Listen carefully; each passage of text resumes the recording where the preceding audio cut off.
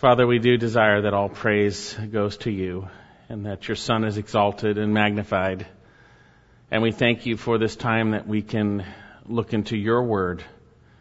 And we ask you to prepare our hearts, soften them so that we would be receptive to what you have to say, and that we would be those who are changed because of what you do through your word by your Spirit. And Lord, we just thank you for this time. We thank you for your Son, Jesus. We pray you would bless your word now as it goes out. In Jesus' name, amen. Well, if you think about it, there is much to worry about. There are many circumstances, unknown variables. This life isn't consistent. I think about the people, and certainly pray for them, down in Ridgecrest with all those earthquakes. They have no idea when the next one's coming.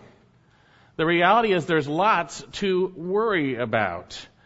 Whether it's large or small, we have many temptations to worry because we cannot control this life. You see, we can't control the circumstances, and the one without Christ tries to do that, but there comes a point in which they realize at times it's not going to happen.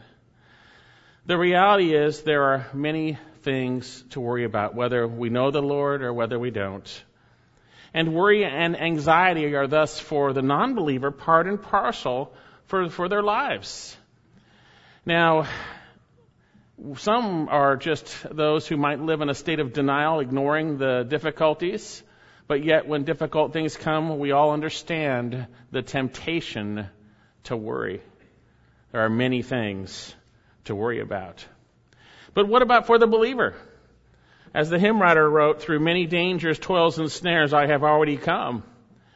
If you've been a Christian for a while, we realize that this life is not one of ease, but of temporal difficulty for the glories to follow. And indeed, Jesus said in this life we would have trouble, but we should take courage because he has overcome the world. Yet the reality is we will be tempted, and within that temptation, Satan offers the solution to address our fears and our anxiety and whatever it might be. The world has its solutions to anxiety. But what does God's Word say about anxiety? Today we're going to see how we as believers can stop worrying. So turn with me in your Bibles to Philippians chapter 4. Philippians chapter 4. And we're going to be looking at verses 4 through 7. And within this, we're going to see how we can overcome those internal obstacles to trusting Jesus Christ. Now, as you turn to Philippians 4:7, I want to remind you of the context of the book of Philippians. We took a couple-week break here from our study, but if you'll remember, the Apostle Paul is writing to the saints who are in Christ Jesus. They're believers who are in Philippi. And he is writing while under house arrest in Rome, chained to a Roman guard 24/7. And this letter is one of his 4 prison epistles, Colossians, Philippians, Ephesians, Philemon. And it was most likely written around 62 AD, about 10 years after the founding of the Philippian church. Now, the Philippian church and the Apostle Paul were very close to one another. And indeed, in chapter 1, he has already lovingly prayed for them, and he has shared his thankfulness for God's past work in them and his confidence that God would complete that good work. And then he has shared his circumstances, that although he is imprisoned, the gospel is not, and God has been using his circumstances for the greater spread of the gospel. He shared his attitude to live as Christ, and to die is gain.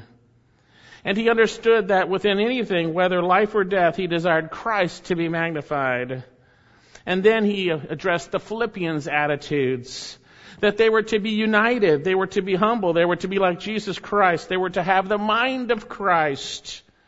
And after giving the perfect example of humility, Jesus Christ, who humbled himself, becoming obedient to the point of death, even death on a cross, we see that he was exalted back to his rightful place for all to see that he is King of kings and Lord of lords, that every knee would bow and every tongue would confess that truth. And thus, because Christ is Lord, we are commanded to obediently work out our salvation with fear and trembling. Because God was at work in us. Work out what He is working in. And then we saw some selfless examples of humility after the Apostle Paul shared to all of us to not complain and argue, to do all things without complaining and arguing. And we saw the selfless humility of the example of Paul himself, then Timothy, then Epaphroditus. Then in chapter 3, Paul revealed that we would face opposition to the gospel daily, living out these truths, that there are make-believers, false brethren, who ultimately glory in self and rely on their flesh. And we saw that the Apostle Paul shared that he was like that. That's the way he was. But all that he considered as gain before, he counted as refuse. It counted as loss in order to gain Christ.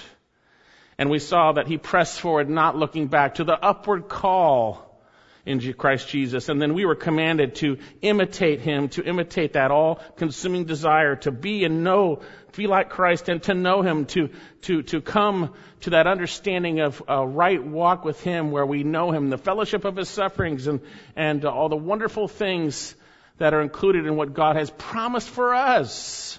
We press forward to that upward call. And then he shared the reality that we are not like the many, those who set their mind on earthly things, but we are of heavenly citizenship. Therefore, we should press forward. And then in chapter 4, he summed up these truths with the statement, therefore, my beloved brethren, whom I long to see, my joy and my crown, stand firm in the Lord, my beloved. Stand firm in him. Stand firm in Christ. Keep pressing forward, not forgetting what lies behind. Keep going towards the upward call. Keep trusting him in the midst of the difficulties. And then we started to see the things that are those things that can get in the way of trusting and standing firm. The last time we were in Philippians, we saw how we can have unity in the church when there's difficulty. And Paul gave a direct exhortation to Euodia and Syntyche, who were at odds with one another, to be same-minded, to have the mind of Christ. In obedience, to think of others as more important than themselves, to be thinking in accordance to what God has revealed in his word towards one another and towards him. And the body of Christ was exhorted to come alongside and help these women. And it's from this point we come to the other obstacles to trusting in Jesus, to standing firm. And as we will see, those obstacles include not being joyful and not yielding oneself and being anxious. Those are obstacles, and thus how we are to overcome those things. So today we're going to see how to overcome those internal obstacles to genuine faith in Jesus Christ. Again, if you're not there, Philippians chapter 4, verses 4 to 7.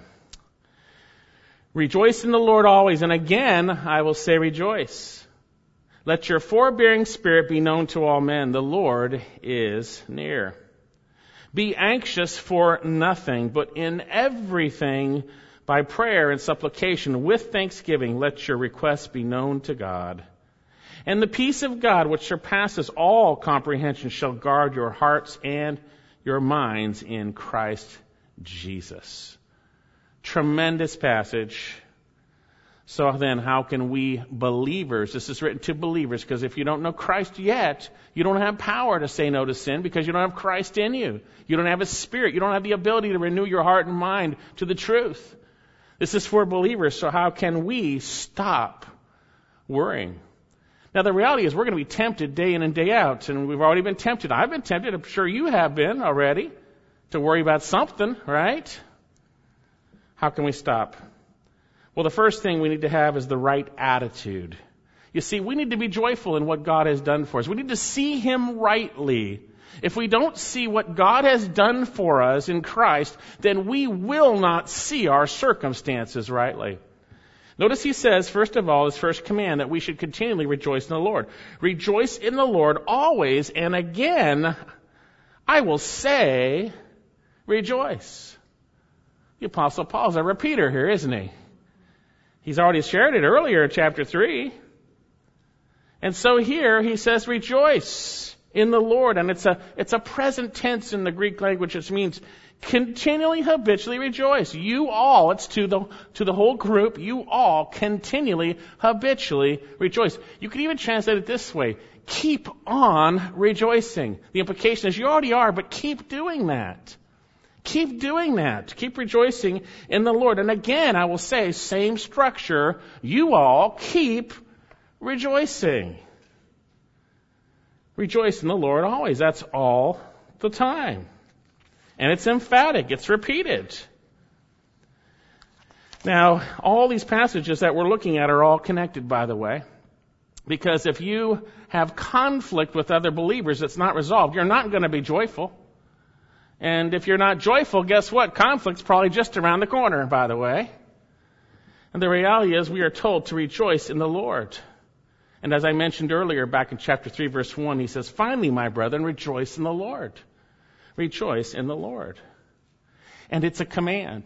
It's a command. Keep on rejoicing in the Lord.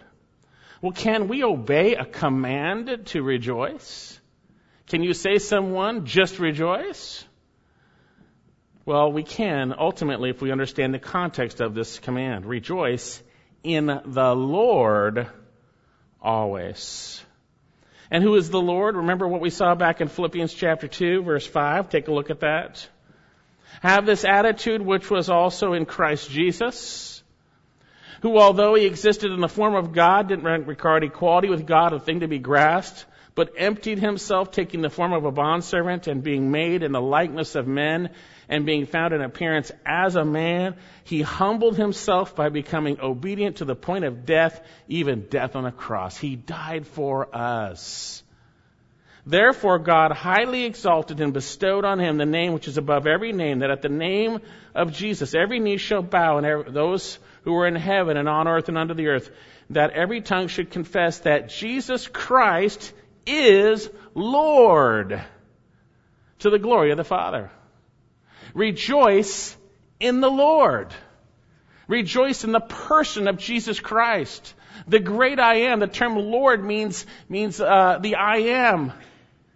He is the one. He is the Lord. He is the master of all of the universe. He is the Lord. We are to rejoice in the Lord.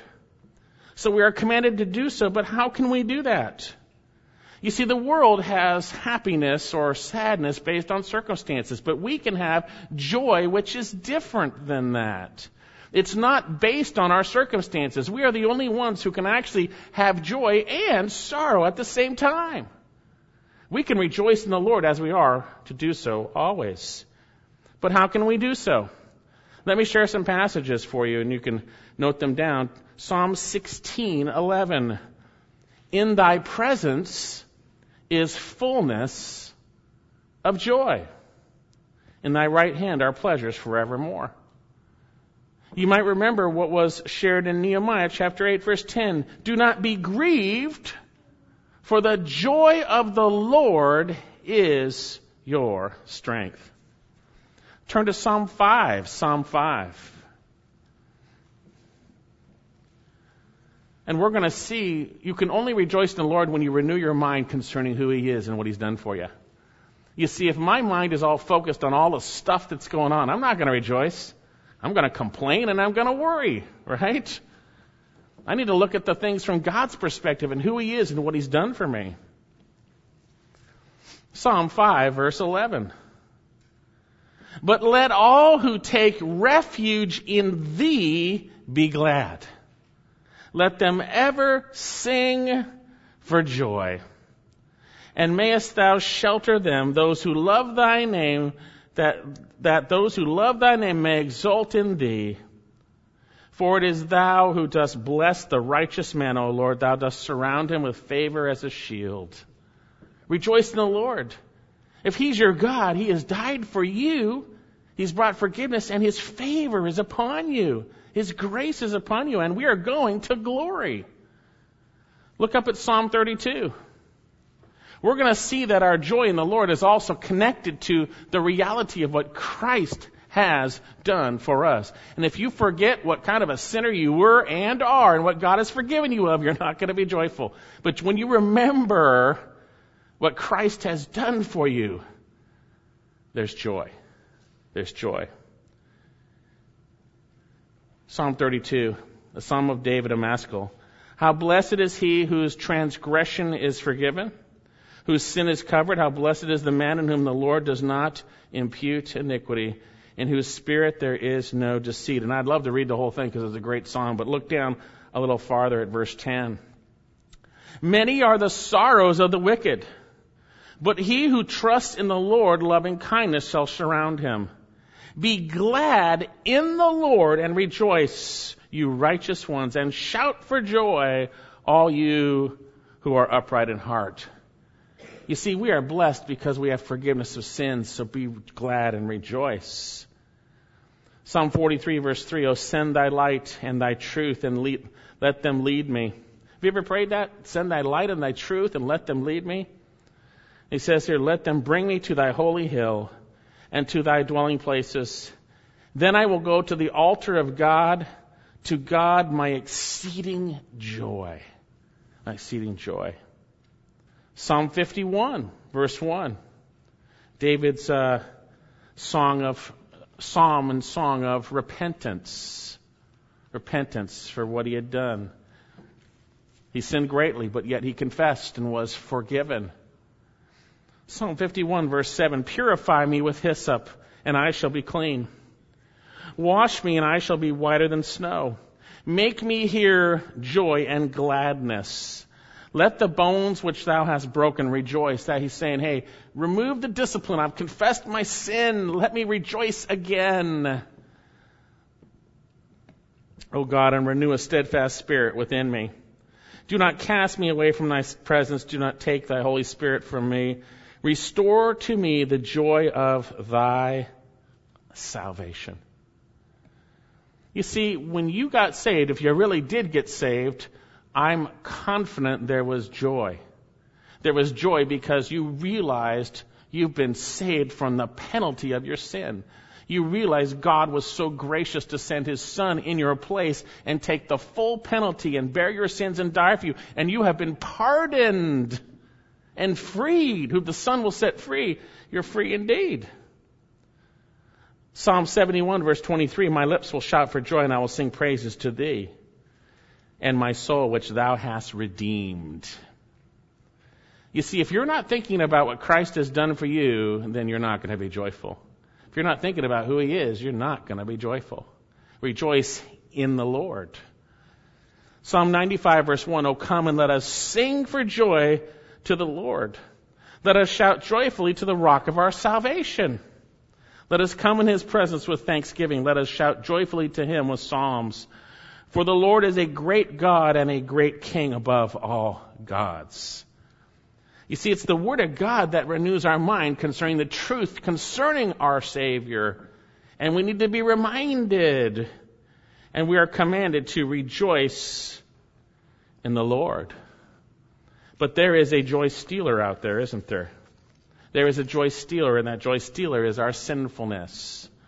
One pastor writes, now he refers to that which is so much on his heart that he would have the saints always rejoicing in the Lord. And he writes, joy and holiness are inseparable. A holy Christian is able to rejoice even when passing through the deepest afflictions. But a believer through whose unwatchfulness has permitted himself to fall into unholy ways loses immediately the joy of the Lord, which is the strength of those who walk in communion with Him. The reality is, when you're walking with the Lord, your sins forgiven, there's joy. There's joy. Have you lost your joy? Has sin caused you to lose sight of what Jesus has done for you? Are you under the weight of your sin? Then just confess. You see, God is faithful and just to forgive us our sins if we just acknowledge it and cleanse us from all unrighteousness. And then you will be able to rejoice in that forgiveness and in the Lord. And back in our passage, we have such a great reason to rejoice. He says, rejoice in the Lord always. And again, I will say, rejoice. And it's emphatic. It's emphatic. Keep on rejoicing in the Lord. This is a day-to-day battle to renew your mind to the reality of who our Savior and Lord is and what He has done for us. And to see our circumstances in light of that rather than just what we see. Rather than just what we see.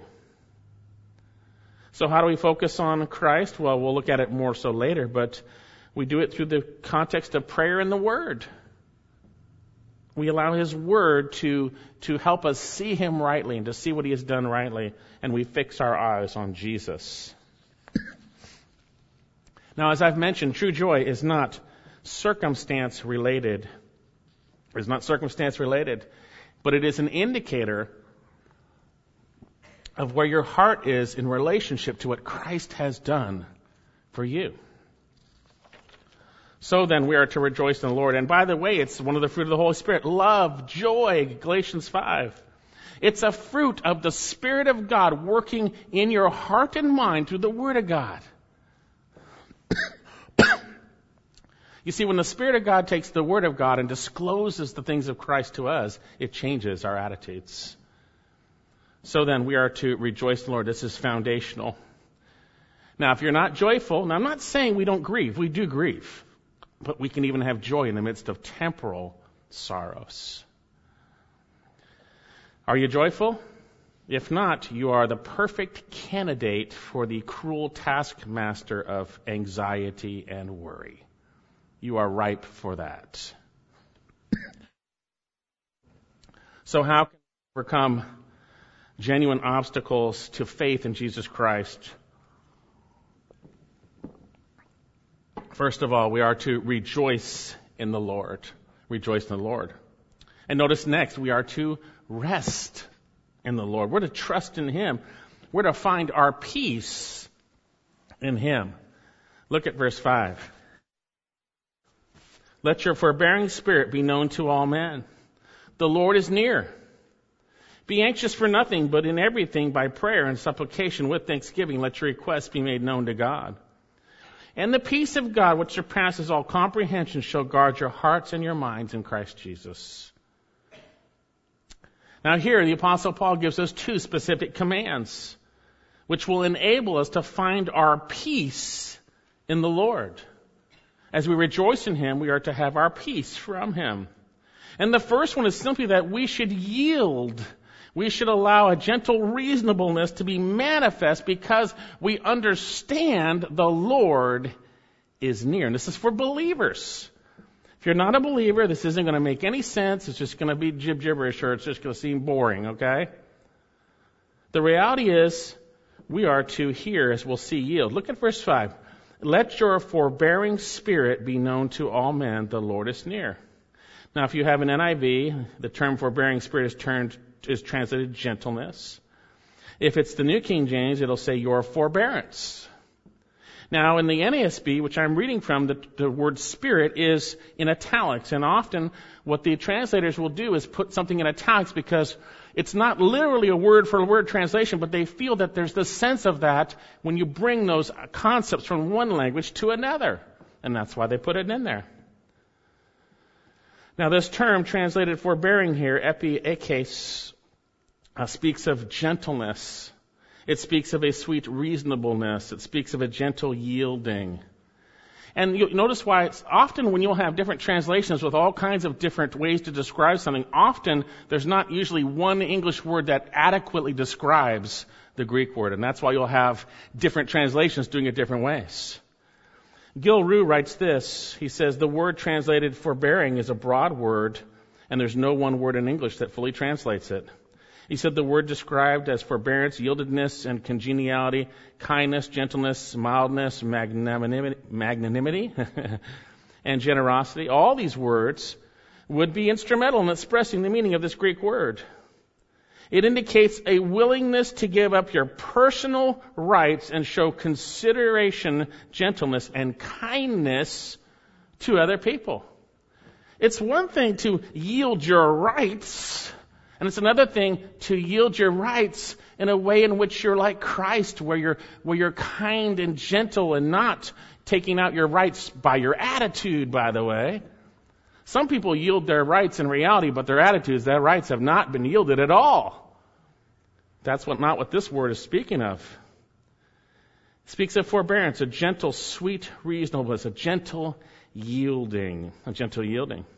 And there's a cognate of this word that describes Christ. 2 Corinthians chapter 10, verse 1. Now I, Paul, myself, urge you by the meekness, and here's our cognate of that word, gentleness of Christ. Jesus Christ is our example. He gently yielded his rights and went to the cross and died for you and I. But you see, he yielded his rights to do the will of God, and that's what it's about, by the way. We yield our rights to do what is right, by the way. We also have it in James chapter 3. But the wisdom which is from above is first pure, then peaceable, then gentle. Gentle. You see, when God's wisdom from his word is working in your heart, there is a yielded reasonableness. Not talking about compromise. Look at the Apostle Paul. He didn't compromise, but there was a yielded reasonableness. So we have the command, and it's actually a command, let your forbearing spirit or your gentle reasonableness be known to all men. It's interesting. To be manifest or made known to everyone. Let everyone see it. Now you think, wait a second, are we supposed to try to act gentle and act reasonable and act yielding around people so they see it? No, that's not what he's saying. You see, because this word here is in a passive voice, allow it to be manifest. As you yield to Christ in the midst of difficult situations, let that be seen by all men. Let it be seen. Let your yielding be manifest. Let it be made known. Made known. And notice he says, here's why. The Lord is near. The Lord is near. Here's why you can yield in situations. Here's why you don't need to hold on to your rights. Here's why you don't need to fear, or as we'll see, worry when you're being attacked. Here's why. Because for the believer, the Lord is near. The Lord is near. So we should have a different demeanor around all men because the Lord is near. So as a believer, we are not shaken and thrown off kilter by everything that comes across us. And yes, we're tempted, by the way. But when we recognize the Lord is near, we can rest. We can yield. We can allow him to take care of those issues. We don't have to do it ourselves. All we need to do is obey him in the context of what he's put before us. Now, this word near speaks of something being at hand. It's often speaking of something being near. We have in Romans 10:8, the word is near you or in your mouth. Romans 13:11, now salvation is nearer to us than when we have believed. Ephesians 2:13, but now Christ, whom you formerly were far off, have been brought near by the blood of Christ. Ephesians 2:13. Relating to the coming of Christ in Revelation 1:3 and 22:11, we see it is at hand. It is at hand. So what does our verse mean in our passage? Well, there are two similar and related possibilities. First of all, either the Lord is near personally, and that's true, by the way. We know that to be true biblically. Or the Lord's coming to judge and vindicate is near. It is at hand. We know in the book of James, chapter 5, the Lord is right at the door. He's ready to judge. He's ready to address those who have been causing you to suffer. He's ready to take care of that. And we are to be patient, like a patient farmer. So those are the two concepts, and I think they go together. The point is, he is watching us, taking care of us, and he will vindicate us. He's near. You don't need to worry about the attacks. You don't need to worry about the opposition. The Lord is near. You see, we are tempted, and I am certainly. I get attacked a lot, and you get attacked a lot of times. Tempted to respond, tempted to vindicate oneself. And this is a reminder, a very good reminder, that we need to let his character in us be manifest. The Lord is near. And when we don't, we confess it and we're forgiven. Turn to Isaiah chapter 54, verse 17. And this should be a testimony to all. You see, we live in a country where we have our rights. We all want our rights. And, praise the Lord for those rights. But yet we are citizens of heaven. We're not to demand anything. We are not to use our freedom in Christ and even in this country as a covering for sin. We need to yield. Isaiah 54, verse 17. No weapon that is formed against you shall prosper, and every tongue that accuses you in judgment, you will condemn. That's speaking to Israel, but there's a principle here. This is the heritage of what? The servants of the Lord, and their vindication is from me, declares the Lord. He's the one that will vindicate us. He's near. So relax and yield. The Lord is near. Relax and yield. And let people see it. Let people see it. You see, we're to be rejoicing. We're not to be fearing. A little earlier in Isaiah chapter 41, verse 10, do not fear, for I am with you. Do not anxiously look about, for I am your God. I will strengthen you. I will surely help you. I will surely uphold you with my righteous right hand. The Lord is near. He hasn't gone away. He died for your sins, and He is on your side. Trust Him and confess when you don't, and He'll forgive you. Let your forbearing spirit be known to all men. It's not a phony baloney pharisaical knowledge of something where they stand in the streets so people will see them. It is just allowing Christ to be manifest in your heart and mind so that your actions are changed and they're different. People see the mind of Christ working in our hearts. Brother and sister, do you need to yield anywhere? Graciously give up your temporal rights to obey the Lord?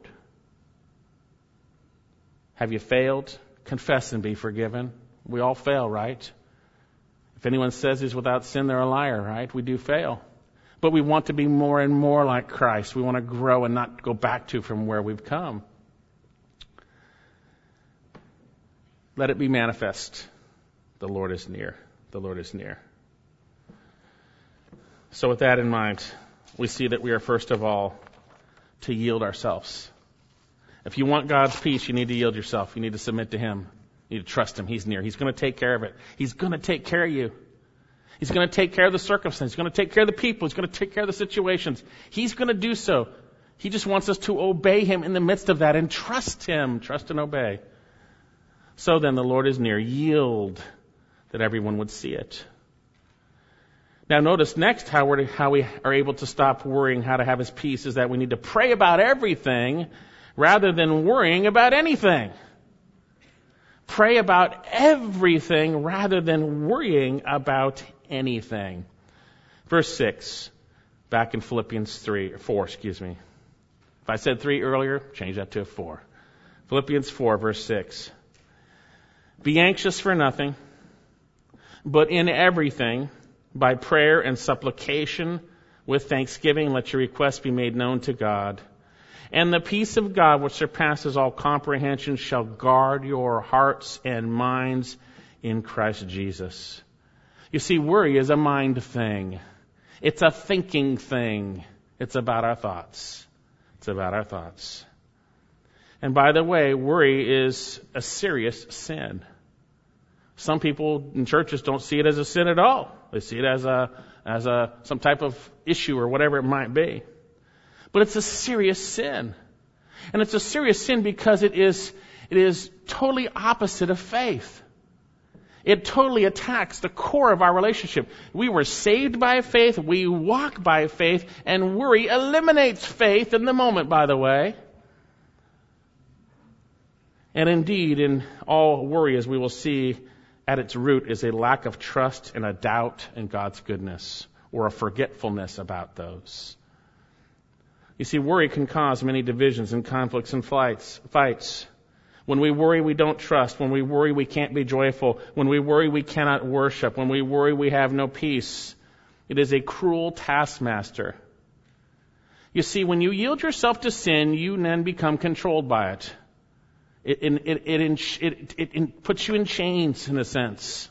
You become a slave to sin when you yield to sin. And the world has its solutions. And sometimes well-meaning but naive believers don't understand the Word of God, and they go for the world's solutions, which do not resolve the issue. Maybe some of you were under the cruel taskmaster of worry. You see, it controls us. It brings forth death. It cuts us off from fellowship with the Lord. And worry carries often with it other sins, because worry attacks the core of our relationship with Christ, which is faith. When worry is present, faith is not.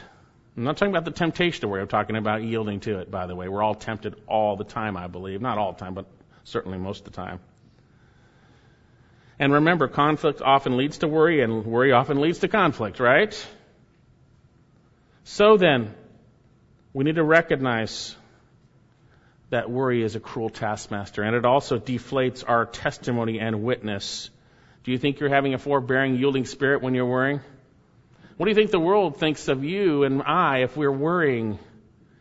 We know the living God, but yet we're not trusting Him. Even they can spot that, right?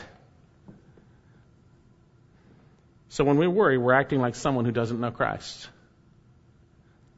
But God is gracious, and God is kind, and He loves you, and He loves me. And He looks out for our best interests. And thus, as a loving Father would command a Son in whom He deeply loved to do what is right, God commands us, as we will see, not to worry, but to pray instead.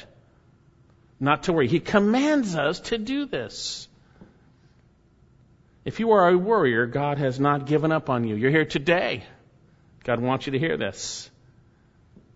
Now, you may be convicted because of this horribly controlling sin. When you do it, it's terrible. But God is good. And He wants you to be like Christ. He wants to set you free. If the Son has set you free, you are free indeed. And then the next time those chains are about to wrap around you, you'll understand what to do in Christ to be set free from those temptations, and what to do when we fail as we confess.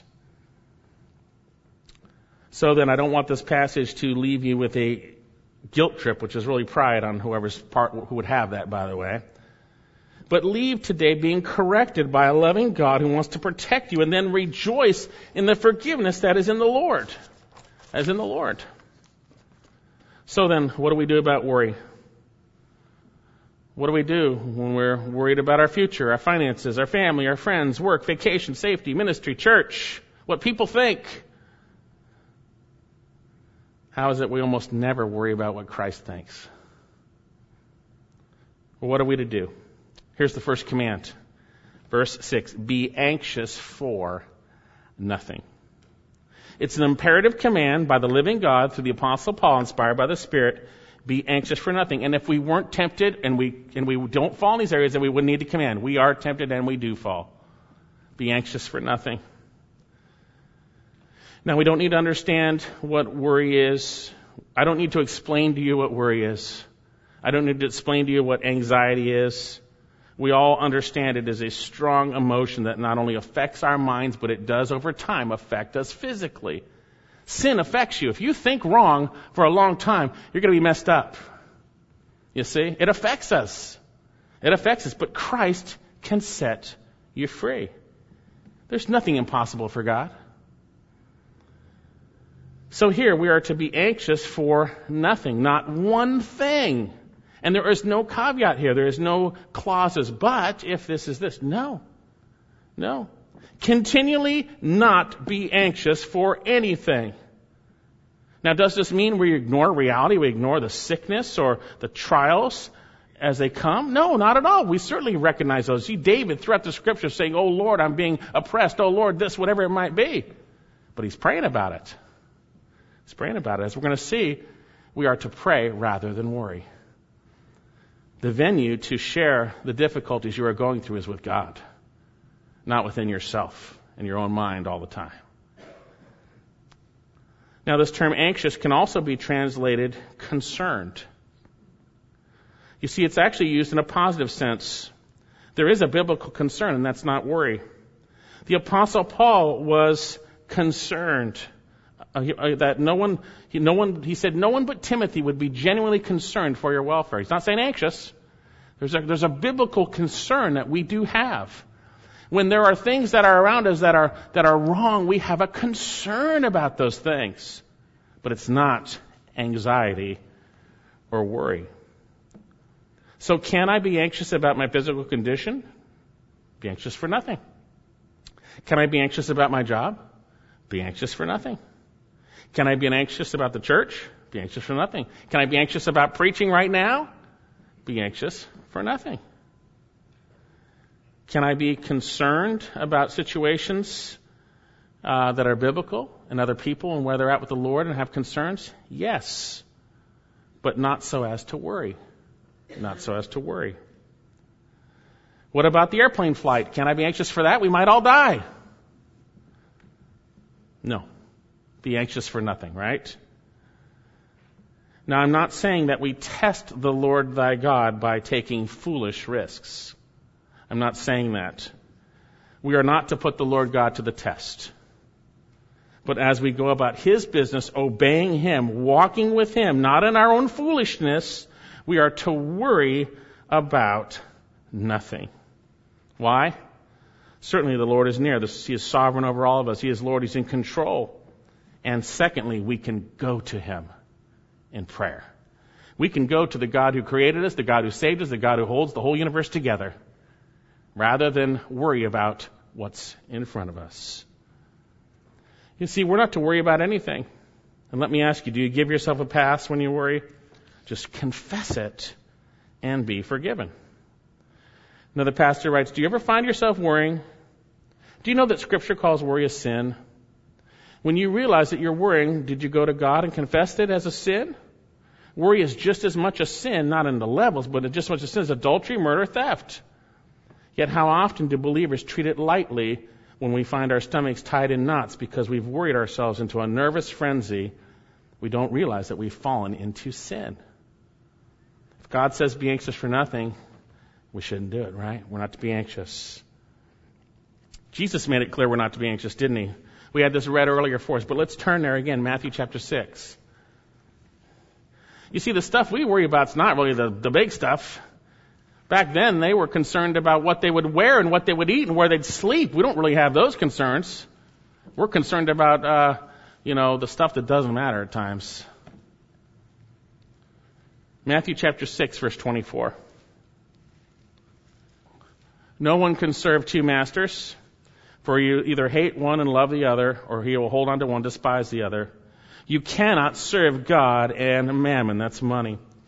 For this reason I say to you, do not be anxious for your life. This is Jesus saying this to His disciples, but to us, to the multitude, but then to us. As to what you should eat or what you shall drink, nor for your body as to what you shall put on. Is not life more than food and the body more than clothing? Look at the birds of the air, for they do not sow, neither do they reap, nor do they gather into barns, yet your heavenly Father feeds them. Are you not worth much more than they? You're so much more valuable to God. He sent His Son to die for you. You're very valuable. Don't forget that. He says here, and which of you by being anxious can add a single cubit to his lifespan? And why are you anxious about clothing? Observe the lilies of the field. Observe how the lilies of the field grow. They do not toil, nor do they spin. Yet I say to you, even Solomon in all his glory did not clothe himself like one of these. But if God so arranged the grass of the field, which is alive today and tomorrow is thrown out into the furnace, will He not much more do so for you, O men of little faith? He says here, do not be anxious then for what we shall eat, or what we shall drink, or with what we shall clothe ourselves. For all these things the Gentiles eagerly seek, for your heavenly Father knows that you need all these things. But seek first His kingdom and His righteousness, and all these shall be added to you. Therefore, do not be anxious for tomorrow will care for itself. Each day has enough trouble of its own. We're not to worry. We're not to worry. But if your God is money, worry, because you're in trouble. But if God is your God, don't worry. Don't worry. We're not to worry about anything, and all worry is sin. But what if I have a chemical imbalance? Very popular statement these days, right? Well, God doesn't say anything about chemical imbalances. He says, be anxious for nothing, except you who have that. No, he doesn't say that at all. You see, this is not a physical issue at its core, although sickness and chemical imbalances or whatever it might be could increase your temptation. You bet. You bet. You know, when you're sick, you get tempted easier, right? When physically, what was Jesus? When he went to be tempted, right? In the wilderness, he hadn't eaten, right? No doubt. But we are to be anxious for nothing. No exemptions. If we're worrying, we're sinning. We're not trusting God. That's the issue. Confess your lack of trust in the Lord. Be graciously forgiven and restored. And some of you may say, I can't stop. And that is completely true if you don't know Christ. But for those of us who have a real relationship with Jesus Christ, He's commanding us, and with the command always comes His empowerment and then the instruction of what to do. Instead, He doesn't just say stop, He says stop, but do this. Don't do this, but do this instead. And so often we try to stop something, but we don't do what He says. And we find ourselves tempted over and over again and yielding. So then notice, we're not to worry about anything, but we're to choose to humbly pray about everything.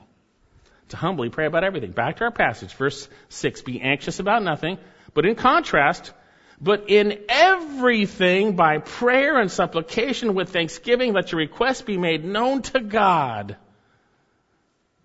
Okay, we're to be anxious about nothing. But we have a contrast. But in everything, by prayer and supplication with thanksgiving, let your requests be known to God. Don't worry about anything, but pray about everything. Everything. Here is the antidote to worry. Humble prayer. Humble prayer. Prayer to a God who loves you so much He gave His Son to die in your place. Prayer to a God in whom you can boldly come before His throne and receive grace and mercy in time of need. Prayer to a God who can sympathize with our weaknesses because He became like us, yet without sin. We're commanded not to worry about anything, but to pray about everything. You see, if you're worrying, you show a lack of trust in God, and that's an insult, basically. It's sin, by the way. A gracious God who gave Himself. So we need to correct ourselves in our minds and catch it when we do and fail when we confess, Lord God, I'm sorry. I blew it. I've been worrying. And know I'm forgiven. Help me in the situation, Lord God. Here's what's happening. Lord God, I need your help. I need your wisdom. This is what's going on. It's hurting me a lot, Lord God. Help me here. Thank you so much for your kindness towards me. You're so gracious and so kind. It's a different heart attitude. Here's the antidote to worry. Humble prayer. Humble prayer. And by the way, I don't believe you can worry and pray at the same time. You can't. If you're worrying about something, you are not praying. You're not praying. And here, we're to pray about everything. We're to pray about everything. Well, how is this done? There's a context in which it's done. It's not simply a laundry list. Dear God, give me this, this, this, and this. Take care of that, that, and that. That's not what He's saying. There's a context. Be anxious for nothing, but in everything by prayer and supplication with thanksgiving, let your requests be known to God. Prayer speaks of prayer in general, which includes the idea of petition. Supplication speaks of a humble request. A humble request. You see, if we don't humble ourselves before the Lord, He's not going to take care of the issues in our lives here regarding this. 1 Peter 5, 6, and 7. Humble yourselves, therefore, under the mighty hand of God, that He may exalt you at the proper time, casting all your anxiety upon Him, because He cares for you. Lord God, I am so tempted to worry about this situation. I don't know what to do. It looks like it's all falling apart, Lord, but you're good. I thank you for who you are. I thank you that you're above this. I thank you that you know the solution. You know all things. I thank you that you love me. Thank you that you promised to take care of me. Lord God, please give me a heart that sees my circumstances rightly, Lord God. Help me see this from your perspective. Please, Lord God. In everything, by prayer and supplication with thanksgiving. You see, we're to be thankful. Thankfulness is an evidence of someone who's seeing God rightly and seeing themselves rightly. We see very clearly in Scripture that we are going to give thanks to the Lord, for His Lord is good, His loving kindness is everlasting. We're to give thanks to Him. We're to be those who rejoice always, 1 Thessalonians 5:16. Pray without ceasing. In everything give thanks, for this is God's will for you in Christ Jesus. God's will for you is to pray about everything, to rejoice always, and in everything give thanks. This is the way we should be. This is what we should be doing. We see this throughout the Scriptures. Turn to Colossians chapter 3. You want to talk about peace? Peace and thankfulness go right hand in hand. Peace and thankfulness. Colossians chapter 3, verse 15. And let the peace of Christ rule your hearts, to which indeed you were called in one body, and be thankful. Are you thankful to the Lord? Do you thank Him? Let the word of Christ dwell richly within you, verse 16 of chapter 3 of Colossians, with all wisdom and teaching, with wisdom teaching and admonishing one another with psalms, hymns, and spiritual songs, singing with thankfulness in your hearts to God.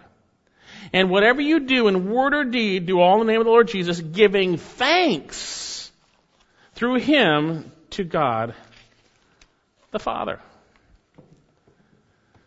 With thankfulness. You may know this verse and you know I'm to be anxious for nothing, I'm to pray about everything, but your heart is not thankful for anything. You should be thankful for everything. Lord God, I know this looks bad. Lord God, I'm even thankful that you are a great God to discipline me and to make me holy. I'm thankful you brought circumstances to wake me up, Lord God. I'm thankful you're doing what a loving Father would do. Thank you, Lord God. Thank you. Now, you know, thankfulness is an evidence you're being controlled by His Spirit. It's part of His will. Ephesians 5, you can read that later. But a lack of thankfulness is a symptom of no relationship with the Lord. Romans chapter 1:21, for even though they knew God, they did not honor Him as God or give thanks. That's speaking of those who suppress the truth in unrighteousness. Let me ask you, are you a thankful person? You see, if you're not thankful, you've lost sight of Him and His love for you. You're out of His will. You're hardened by sin. You've forgotten what God has done for you. And so you need to listen up and give thanks to the Lord. Are you a thankful person? Is it part of your daily, hourly, moment-by-moment prayer life as evidenced by being controlled by His Spirit? Lord God, thank you. Thank you. It's not thankful in weird ways like, oh, Lord, thank you so much. This car just got in a wreck. No, it's thank you that you protect me. Thank you that you're watching over me. Thank you that you're going to work it out for good. I know you're going to work it out because you work all things together for good. Thank you for your grace towards me. Thank you for your kindness. So then, we are to be praying, making our requests known to God. Look at this, verse 6. Be anxious for nothing, but in everything, by prayer and supplication with thanksgiving. Now notice this. Let your requests be known to God. Be made known.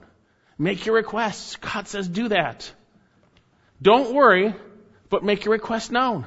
Don't worry, but make your request known. Don't worry, but make your request known. Worry's a sin. God says pray. We're to pray about everything with a thankful, submissive heart. Well, doesn't He already know our requests? Matthew 6:8? Yes, He does. So why are we making them known to Him if He already knows? Well, in reality, we relate to the Lord in a real relationship. And prayer is how we relate to Him. And prayer shows a dependence upon Him. When you're praying, you're dependent. When you're not praying, you are independent. When you're praying, you're dependent. We make our requests known to Him. You know what? He will strongly support us. I love this verse, 2 Chronicles 16:9. For the eyes of the Lord move to and fro throughout the entire earth, that He may strongly support those whose heart is completely His. Confess your sin. We all fail. God is so good. Confess it, be forgiven. And guess what? You're going to be tempted right away. Go to Him. Thank Him. Don't worry. Trust Him. Lay everything before him. He's good. He's good. Be anxious for nothing, but in everything by prayer and supplication with thanksgiving let your requests be known to God. And guess what? There's a promise, a wonderful promise. A wonderful promise. Look at verse 7. And the peace of God, which surpasses all comprehension, shall guard your hearts and minds in Christ Jesus. Isn't that what you need? You need peace. But you need God's peace. Jesus has said, peace I leave with you, not as the world gives or leaves. And it surpasses comprehension. No medication can give you this peace. No counselor can give you this peace. Man's ways do not take care of the problem. They medicate the problem. But it's still there. You reap what you sow. But we have a great promise here that when we are humbly and thankfully pray about everything rather than worrying, God's peace will guard our hearts and minds. And it's the peace which surpasses. It says here, Hooper Echo holds above. It's way beyond. It's way beyond what you could comprehend. When you're thinking about how in the world am I going to make it through this? God's peace is way beyond that. You couldn't even comprehend it. And you see, when you stop worrying in obedience to His Word, and you start praying and humbling yourself before Him, thankful, this is what He promises. And then you believe it by faith. I believe it. And I've experienced it often because God is faithful to His Word. He is faithful. And the peace of God, which surpasses all comprehension, shall guard. The word guard here literally spoke of a garrison of soldiers. Now these Roman people, this is a Roman colony, by the way, in Philippi, they would know what a garrison of soldiers is. It's going to guard your heart and mind. What do I need? I need my mind guarded because my thoughts are going all over the place. I need my heart guarded because they're going everywhere. Guard my heart and mind. His peace will do so. It's a promise in Christ Jesus. In Christ Jesus. But you got to trust Him. You got to trust Him. I want to finish up with some verses concerning trust. Walking with Jesus is all about trust, not about worry. It's about trust. Look at Psalm chapter 4, verse 5. Psalm 4, verse 5. Offer the sacrifices of righteousness and trust in the Lord. Don't worry. Trust in the Lord. Psalm 37:5. Commit your way to the Lord. Trust in Him, and He will do it. And I'll read through this quickly. You can come back to them. 91:2. I will say to the Lord, my refuge and my fortress, my God in whom I trust. I trust you, Lord God. I trust you. I believe what you said. We saw last week it is impossible to please Him apart by faith. Psalm 115, verse 9. O Israel, trust in the Lord. He is their help and shield. O Aaron, trust in the Lord. He is their help and shield. You're worrying about it? Let God be your help and shield. Trust in Him. He says, "Are you who fear the Lord, trust in the Lord. He is their help and shield." The Lord has been mindful of us. He will bless us. He will bless the house of Israel. He will bless the house of Aaron. He will bless those who fear the Lord, the small and the great. But guess what? There's a warning for those who don't trust in the Lord. Isaiah 31, verse 1. Woe to those who go to Egypt for help, rely on horses, trust in chariots because there are many, and horsemen because they are strong. But they do not look to the Holy One of Israel nor seek the Lord. Woe to you if you don't seek the Lord when difficulty comes. If that's your pattern of life. One last passage here I want to read. Turn to Jeremiah chapter 17. Trust in the Lord. Trust in Him. You can't do it if you're worrying. Confess it. Acknowledge it. Part of the reason we continue to worry is we don't acknowledge what a heinous sin it is. We got to go, this is really awful, Lord. I am so sorry. I've sinned so greatly against you in my worry. It's so bad, Lord. I'm so sorry. Please forgive me. And He forgives you, and you're cleansed. Because there's hope for you and I, because we're all tempted to worry. And God is gracious. Jeremiah chapter 17, verse 5. Thus says the Lord, cursed is the man who trusts in mankind and makes flesh his strength, whose heart turns away from the Lord. If you don't trust in the Lord, you're cursed. For he will be like a bush in the desert, will not see prosperity when it comes, but will live in stony waste places in the wilderness, a land of salt without inhabitation. Blessed is the man who trusts in the Lord and whose trust is the Lord. Blessed is the one whose trust is the Lord. So then we are to be anxious for nothing, but in everything through prayer and supplication with thanksgiving let your requests be known to God, and the peace of God which surpasses all comprehension shall guard your hearts and minds in Christ Jesus. It's in the sphere of your relationship with Christ Jesus. It's all about Him. It's all about Him. So how do we do it? How do we do it? Well, we're going to look at this next week, but this is what the context of it is. It's changing our thinking. It's thinking on the right things. Look a little farther, just past our passage. Finally, brethren, whatever is true, whatever is honorable, whatever is right, whatever is pure, whatever is lovely, whatever is good repute. That doesn't sound like the stuff you're worrying about, by the way. If there's any excellence, anything worthy of praise, let your mind dwell on these things. The things you have learned and received and heard and seen in me, practice these things, and the God of peace shall be with you. We'll look at that next week, but let God's word flood your heart and mind. Think about those things rather than the things you are worrying about, and give those up to the Lord. Cast your anxiety upon Him because He cares for you.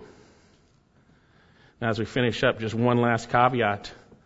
If you felt convicted that you've tried to deal with worry based on the world's ways, I'm not a psychiatrist or a doctor. Don't run out and stop your medication. If you do this, you're going to go crazy. Trust the Lord. Do it under a doctor's care. If it's for worry or anxiety alone. I'm not talking about, we have different things we have to take medication, stuff like that. I'm talking about merely if it's for your thinking. If it's just for that. Trust in the Lord with all your heart. Do not lean on your own understanding. In all your ways, acknowledge Him, and He will make your path straight. And others will see it, by the way.